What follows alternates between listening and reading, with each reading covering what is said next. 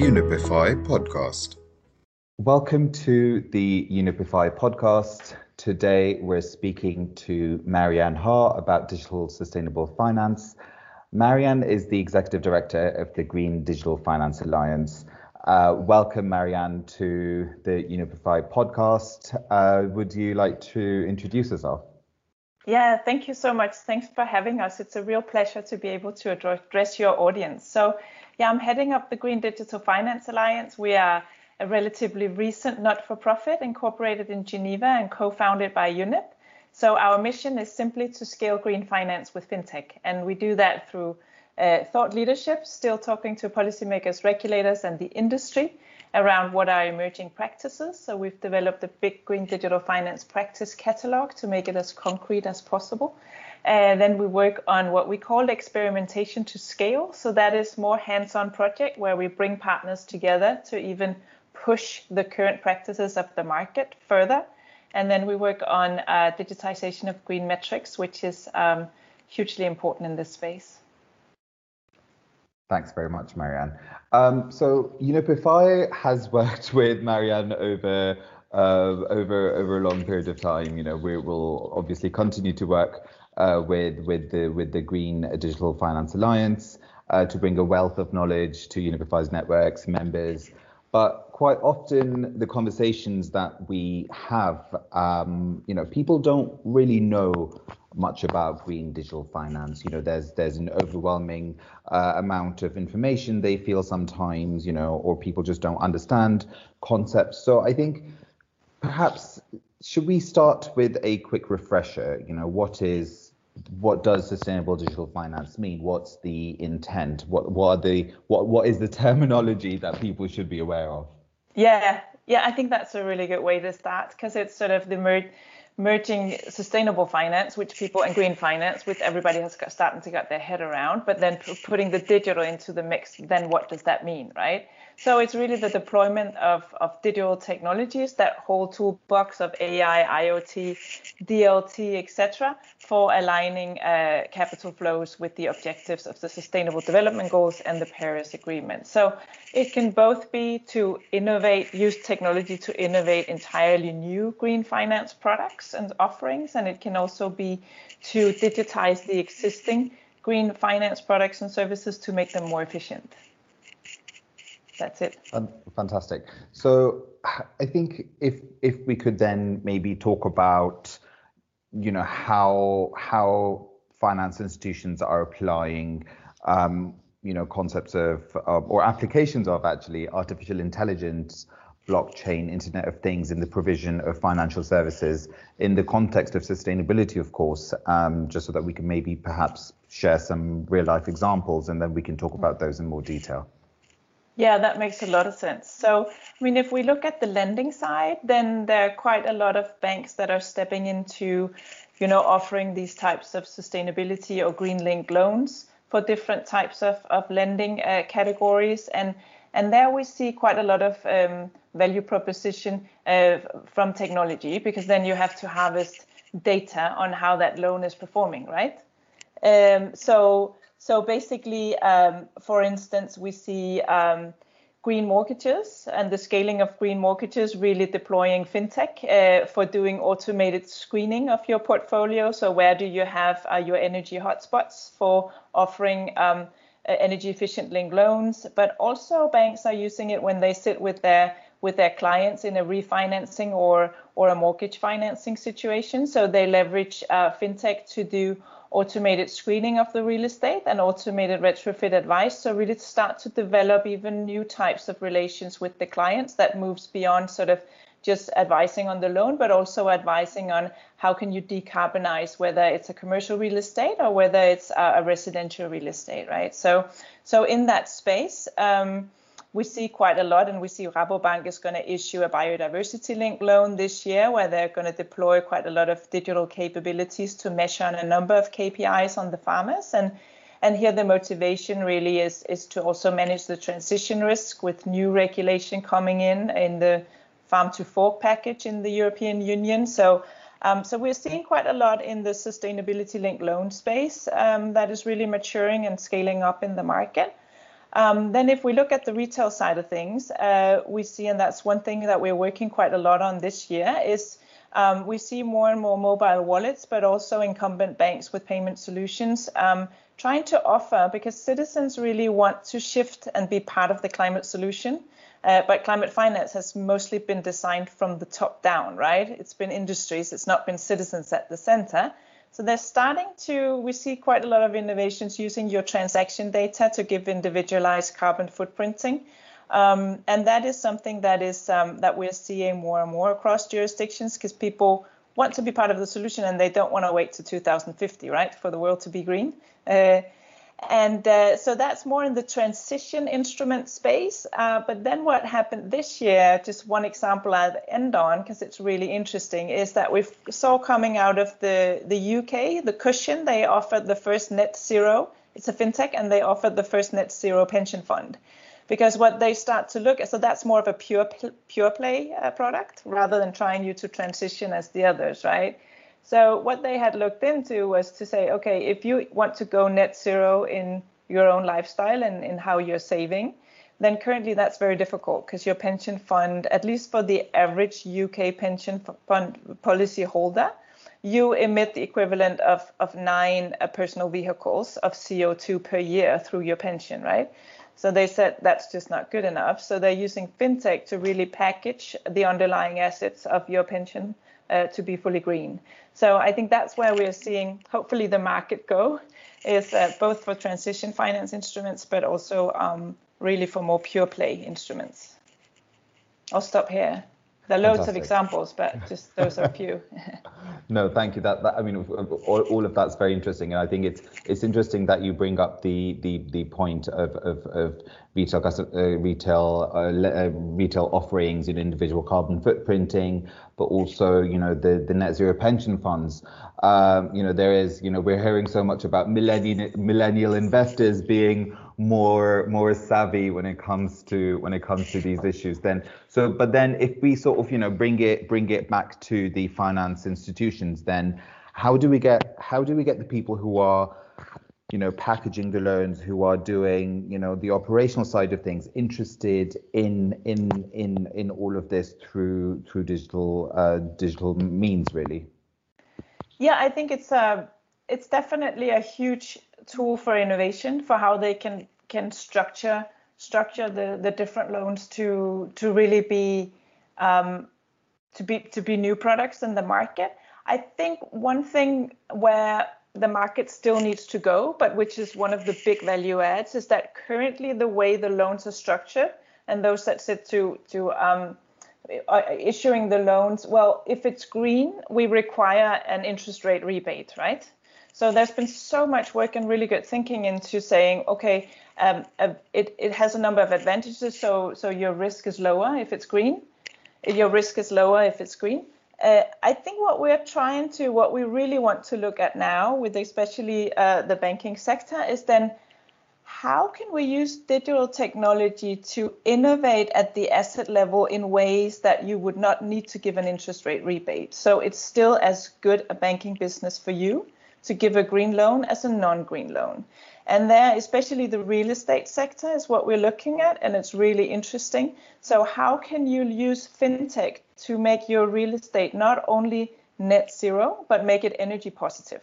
So you actually include in your real estate or design your asset in ways that it generates more renewable energy than it emits, and thereby you have an underlying tradable asset, either as a carbon credit or a piece of energy, right? So that you would make it even better banking business to issue a green loan than a non-green loan. Because I think the logic of having to offer interest rate rebates is a big barrier, of course, to scaling today. And that's where we need the innovation to go, and the deployment of fintech is to really think hard through how can we even make it better banking business than we have today, right? So I think that's one thing. And then the other thing, of course, is that it just gives you a wealth of data, and you can see new types of connections between different data sets, and you can easier package underlying assets which have the same capabilities and the same types of behaviors into new type of covered green bonds, etc. So since we're talking about data, data is quite often seen as the biggest challenge when we speak to banks, investors, insurers. There's lack of data. Sometimes there's an access issue. There's quality of data. What can we look forward to in this space when it comes to data? Yeah, I think you're right. The data is what we're having a lot of discussions around, because there is a wealth of data out there, right? So a lot of the question is there's a missing translation of data to be investor relevant, right? So where we have seen most deployment of technology and where it's most mature currently in finance is really to leverage AI or natural language processing for leveraging sentiment data, right? So to overcome the challenge that you only have annual reports from listed companies once a year. So to increase both the frequency of the data you get on the behavior of the company, but also you get the sentiments from the market, right? If there's an NGO report, you can automatically get your AI to read that and have a red flag on that company or that security, right? But the problem, of course, with that data is that it doesn't really tell you anything about the real impacts and behaviors of the companies. It's really the sentiments out there, right? So I think that's the most mature, but that's also what the market tends to want to add on to through Earth observation data, right? So more observed data points. So we're seeing quite a lot of asset managers, but also banks deploying satellites. So Rabobank, for instance, as one of the largest agricultural lenders, so they're leveraging satellite images as part of their credit risk assessment on their loan portfolio in biodiversity exposed hotspots such as Brazil, etc. Right? But there are loads of asset managers that are doing it, and the types of risks they're doing it for is really deforestation risks, because that is currently the resolution that we have on open source satellites such as Sentinel-2 data is really what it's able to capture at the moment is at the canopy. It's difficult for it to capture sort of what are your risks on butterflies or smaller species. You can't really see that from the skies. It's prohibitively expensive to do that today. So it's mainly deployed Earth observation data for deforestation risks and then physical climate risk at asset level, right? But where the market is going to move, I think with the announcement of the TNFD, the May of this year, where we sit on the technical expert group on the data side of things, is that we are definitely going to see much more leveraging of Earth observation data, and not only satellites, but also other types of Earth observation data like soundscapes, etc. But one of the sort of big things that we're looking into at the moment is really the current barrier to really deploying these technologies to their fullest for natural risk assessment at capital market level is really the lack of geolocation data of both assets and suppliers in the most material sectors. So currently we're discussing actually with the financial community how to overcome this barrier, because you can observe a piece of land and observe land conversion, right? But if you don't know the owner of the asset and the geolocation of the asset, it becomes very difficult to connect it to security and thereby for it to be sort of investor relevant and actionable by investors.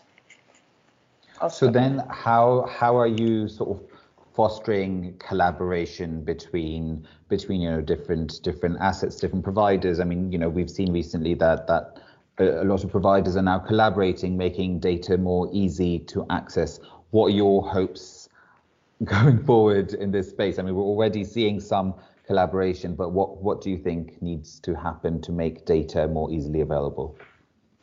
I think definitely, first of all, regulation with SFDR in the European Union, etc. We are going to have quite a lot of the translation of this data into being translated by investors right into their portfolios, because the KPIs they have to report on now are very clear. So I think investor regulation, and especially also that regulation starts to stipulate that your disclosure has to also include geolocation. So, and I don't think we have that in too much of the climate disclosure, but we need that for the nature disclosure because location is so important. And then I think to have more open, and what we're looking into is have more of the data that will really accelerate this connection between Earth observation capabilities and the actual security. For that, we really need more of a public utility, open source type data infrastructure. So there currently we are discussing with asset managers, asset owners, and ESG data providers, and also with philanthropic capital. Like, could we get the whole community together and then philanthropic capital to build a platform where we would then incentivize corporates, etc., to upload their geolocation data. And then the ESG data service providers would need to, of course, pay a fee for using that data for their innovations. So we could have a business model on top of that. I think those are the new types of data models we have to think about. Because if we only think about nature risks in the same current data models in the financial markets, which is basically closed, centralized data models run by the big ones, which are good, Refinitiv, Sustainalytics, MSCI, etc., it's just going to go too slow, and we're not going to have sufficient innovation and competition in offering the best data sets. So we need to think more about open source type platforms, and I think the European Union could be a good place to start, because there's, with the biodiversity strategy, with taxonomy, with SFDR, European Union could be a really good place to sort of start to make that public or sort of open source data infrastructure available. Great. So I think if speaking of reporting, disclosure, regulatory frameworks, such as the TCFD, you've mentioned the TNFD, which we're looking forward to. There's other regulatory requirements developing quickly every day, and then we've also got the EU taxonomy, which also has aspects to it, and a lot of this also contributes to operational challenges. When we sort of link it back to automations, which you mentioned at the start of this talk, how can automations be integrated into these reporting, regulatory disclosure frameworks that can actually help people advance these agendas? Yeah, I think where the market is at the moment, and where there is some really interesting practice to look at, is from the Central Bank of Spain. So what they have done is that they have leveraged artificial intelligence to do an automated tracking tool of some of the largest financial service institutions under their supervisory on their TCFD reporting. So they have done an automated scoring and an index. I think they're going 4 years. It's on 4 years back in time. And they're looking at the 4 pillars of TCFD. So how are these financial service institutions reporting on those 4 pillars, and then they index them. So they're doing textual analysis. And I think that's something that, at least that's a first step that the financial service institutions can do, is that they can do textual analysis, so leveraging NLP and AI on their own operations around the principles, under the principle for responsible banking, and then do an automated index of how are they performing this year relative to, they can go 3 years back, and then they can automatically track their performance, and that will just be on how they actually integrate it into their reporting and strategy. So it's only on the textual layer, but that will also help them point to, where do they need to improve in practice. And then they can, of course, leverage digital technology to do their risk and impact analysis. And there currently that is sort of semi-automated. If you look at the nature risk tools that are out there for footprinting for FIs, there are 6 sort of leading tools in the market. And most of them are leveraging sort of the same database infrastructure. So the BFFI tool, for instance, which ASN Bank has used in the Netherlands, that is using what is called the XIO base as the data layer. And then they're leveraging AI to do conversions on what is their biodiversity footprint look like, right? So I think starting with sort of monitoring automatedly your strategy level and implementation of the principles, and then going more into what does your footprint look like, and then having strategic decisions on how to move that forward, I think is probably good places to start. Fantastic. You've mentioned the principles for responsible banking, which we at UNIPIFI host, as well as the principles for sustainable insurance, the sustainable blue economy principles, the Net Zero Asset Owner Alliance. We also do work on impact analysis. And all of this adheres to a high level of standards, principles, guidelines. What advice would you give to signatories and members of such initiatives exploring the digital finance space? Yeah, I think really to start with, what are the data sets you already have? Because I think a lot of your signatories could start, if they start to think more like software companies, then they could sort of take a more digital first approach to understanding how they implement the principles. So they could look at what are the data assets already that tells a story about where they are in terms of the principles. And then what are the digital technologies they can use to automatically track that? And then what is the gap between where they are and where they want to be? They could also do a sort of an automated dashboard showing where. And then in those gaps, that's also where they have their opportunities for innovation, right? So if they have a big gap in implementing decarbonization of their portfolio, and specific parts of their portfolio, that's also where they would have sort of the biggest opportunities, right, for digital innovation to help them accelerate going from where they are to where they need to be. So I think starting with your own data assets is a good way to start, and then really do a data roadmap of how much you can automate and how much you can innovate. Fantastic. Thank you so much, Marianne. So I think to end, do you have a wish list, perhaps, as to what you'd like to see finance institutions adopt to help, advance green digital finance? Well, I think just as we talked about, looking at all levels, really about starting with what are the digital they already have, which they have under leveraged for green innovation. Is it at the retail level that currently they're just helping people to transact, but they are not really maximizing that data for also giving their users green feedback? Or is it in the mortgage portfolio where they actually sit on quite a lot of the data on what's the state of the real estate, et cetera, but they haven't maximized and utilized that for green? So really doing a data mapping of your assets and how much of that have you maximized for green, and then do a green digital maximization strategy. I think that would be a wonderful place to start. Fantastic. Thank you so much, Marianne. And for people interested more, if people want to find out more, what can they do? Yeah, happy to. I can go on our website, greendigitalfinance.org, or to our social media channels and just reach out to us. Happy to link up and support all your members in any way we can. Fantastic. Thank you so much, Marianne. Thank you so much for taking the time. Absolutely fascinating conversation. Hope to speak to you again soon to see further advancements in this space, and perhaps we can dive deeper into some of the aspects that we've discussed today. So thank you so much, Marianne. It was such a pleasure. Thank you so much.